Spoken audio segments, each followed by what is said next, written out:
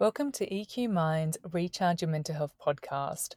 I'm Chelsea Pottinger, the host of this show, and I have some fantastic news. My book, The Mindful High Performer, had its 1 year anniversary, and thanks to you, my amazing community, it has sold out 4 times. If you haven't read it, tap the link in the description to grab a copy today so you can make small shifts to be a calmer, happier, more productive version of yourself. Today, I'm joined by Rob Horstman, a legend of a speaker at EQ Minds. Rob is a seasoned leader with a wealth of experience in both business, local, government, and community.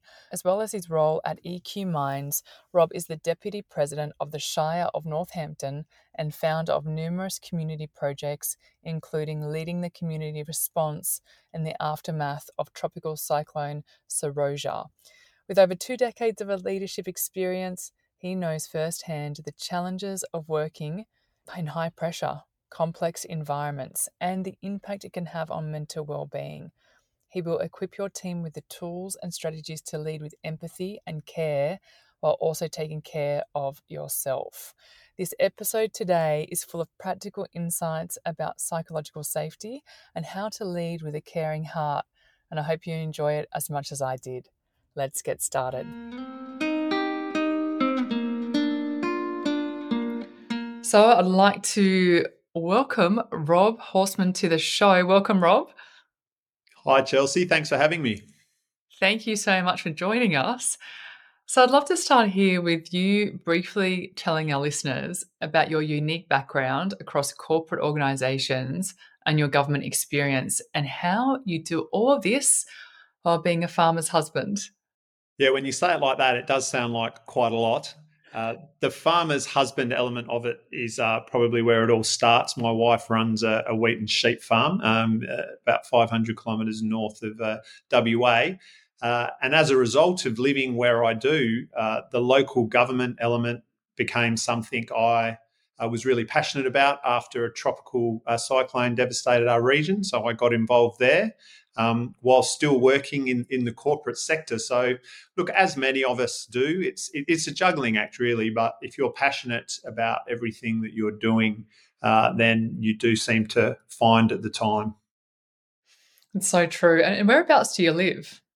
So I live just east of a little town called Northampton, which is most famous for an Australian renowned vanilla slice and the fact that 9 AFL football, so Australian rules, for those of you on the in New South Wales, the Australian rules derivative of the game, 9 players come from our little town. So that's its claim to fame.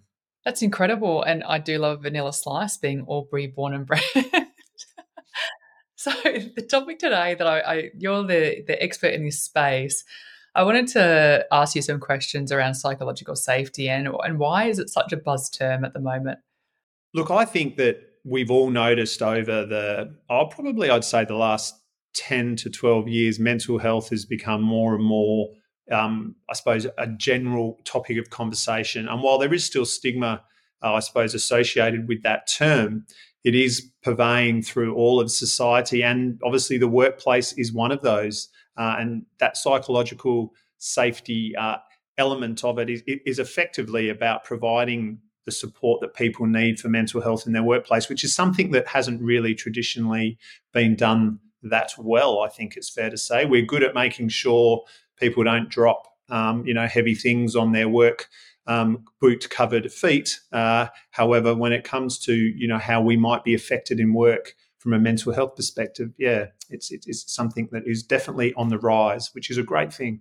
It is a really, really good initiative and it needs to happen, with the mental illness numbers spiking across our globe and with so many states implementing a code of practice around managing psychosocial hazards at work. Why do you think this has been such a big surprise to organisations? And can you tell us sort of what does psychological safety have to do with it all? That's a great question. And there's a couple of points there.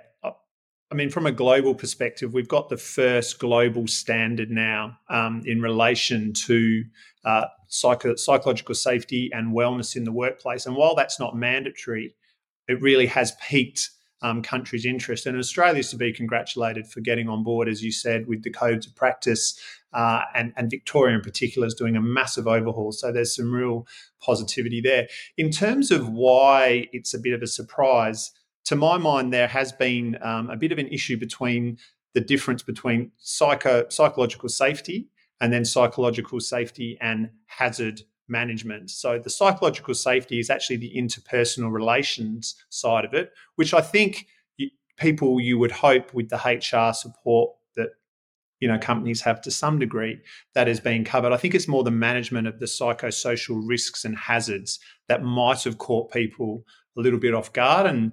And from my experience and the interest in the workshops that EQ Minds is running on this would suggest that, people are playing a little bit of catch up. So, obviously there's policies and procedures out there for leaders or HR or people in culture or just anyone who is in the corporate world here in Australia. What are some simple, actionable strategies that they can do, that leaders can do day to day to create these psychological safe environments? The first point there is I think, just do something.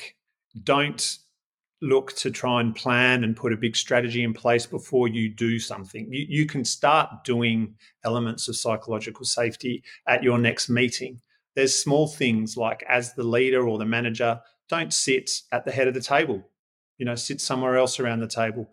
Buffer strong personalities in meetings. And probably more important than that, Chelsea, is for people to be aware that they might be the strong personality themselves, and to be self-aware enough to recognize that, and to actually, I suppose, use terms like small things, like, I may miss something during this meeting. Please feel free to remind me, or please try and keep me on topic. Just, I suppose, preparing people and allowing people to feel psychologically safe and challenge and contribute to meetings. So there's lots of small tips, but if I was going to give any, I think they would be the couple. You can do that in your next meeting. So that would be my suggestion. Yeah, that's brilliant. That's brilliant. And it's just good practice, isn't it? Whether it's a policy and procedure or not, it's just actually being a good human being is about taking care of your people. No, absolutely right. That's it. So, being a mental health company, we always ask this question to our guests on the podcast. How do you take care of your mental health, Rob? You do a lot. You've got a lot going on your plate. What are some things that you do in your life to make sure that your mental well-being is thriving? I find reflection a really important part of my life. Living on a farm, there are challenges that I have struggled with because I'm a city boy, born and bred, as you know. So living out there has had its challenges. However, the idea of reflection, I think we talk about reflection. I mean, sometimes that's a hard word to define. So for me, it's getting perspective and some inner growth. And even more than that, it's just taking the time to find somewhere quiet. Reflecting in a busy car park or with the kids in the back of the car is not going to work. You owe yourself the time to give yourself time to reflect on changes that are happening in your life. The other thing I do is, when reflecting on change, is really ponder whether there's loss associated with that change. Because my feeling is people aren't necessarily change averse, they're loss averse. So if there's no loss associated with that change, then maybe look at it as an opportunity for growth rather than something to worry about. And I do try and get up to a paddock. It's a beautiful paddock, actually. It's where I proposed to my wife. So despite my attempts to rename it the proposal paddock, which hasn't happened, that's the spot I go up to when I can get there, because I sometimes get lost, in fairness. And it's just good to have a spot that you have affinity with, and somewhere where you can really spend some time on yourself, as no one does that enough. So, 30 minutes a week, I think, Chelsea, is what they suggest for reflection. So I try and do my best for that. That's awesome. Can we touch on your new kombucha love as well? Absolutely. I wasn't sure whether I was allowed to bring that up. Yes, no, I have started an all-consuming and passionate love affair with Nextber kombucha, which is truly sugar-free, I found out. And to be honest, I think since joining EQ Minds, Chelsea, you don't know what you don't know. It's an old and blunt saying. and it's a very true one. So the things I've discovered since joining, even things like, not looking at your mobile phone for at least 8 minutes in the morning when you wake up. Gosh, that's been good for my mental health, and my data usage as well. So yeah, That's awesome. lots of benefits. And just for our audience listening, we have a kombucha off in at EQ Minds where we compare and challenge each other on the new flavors that we're trying out there. So let us know if you're a part of that, the kombucha tribe, and maybe share on your Instagram and tag us in what kombucha that you like. Rob, thank you so much for joining us today on the podcast. Your workshops at EQ Minds have been exceptionally popular, and we absolutely love having you in the EQ Minds family. So onwards and upwards from here, my friend. Thank you, Chelsea. Yeah, please, people out there, get your kombucha recommendations in. It's a bit hard to get them out in regional WA, but we're getting there. So thank you. And thanks for the time, Chelsea.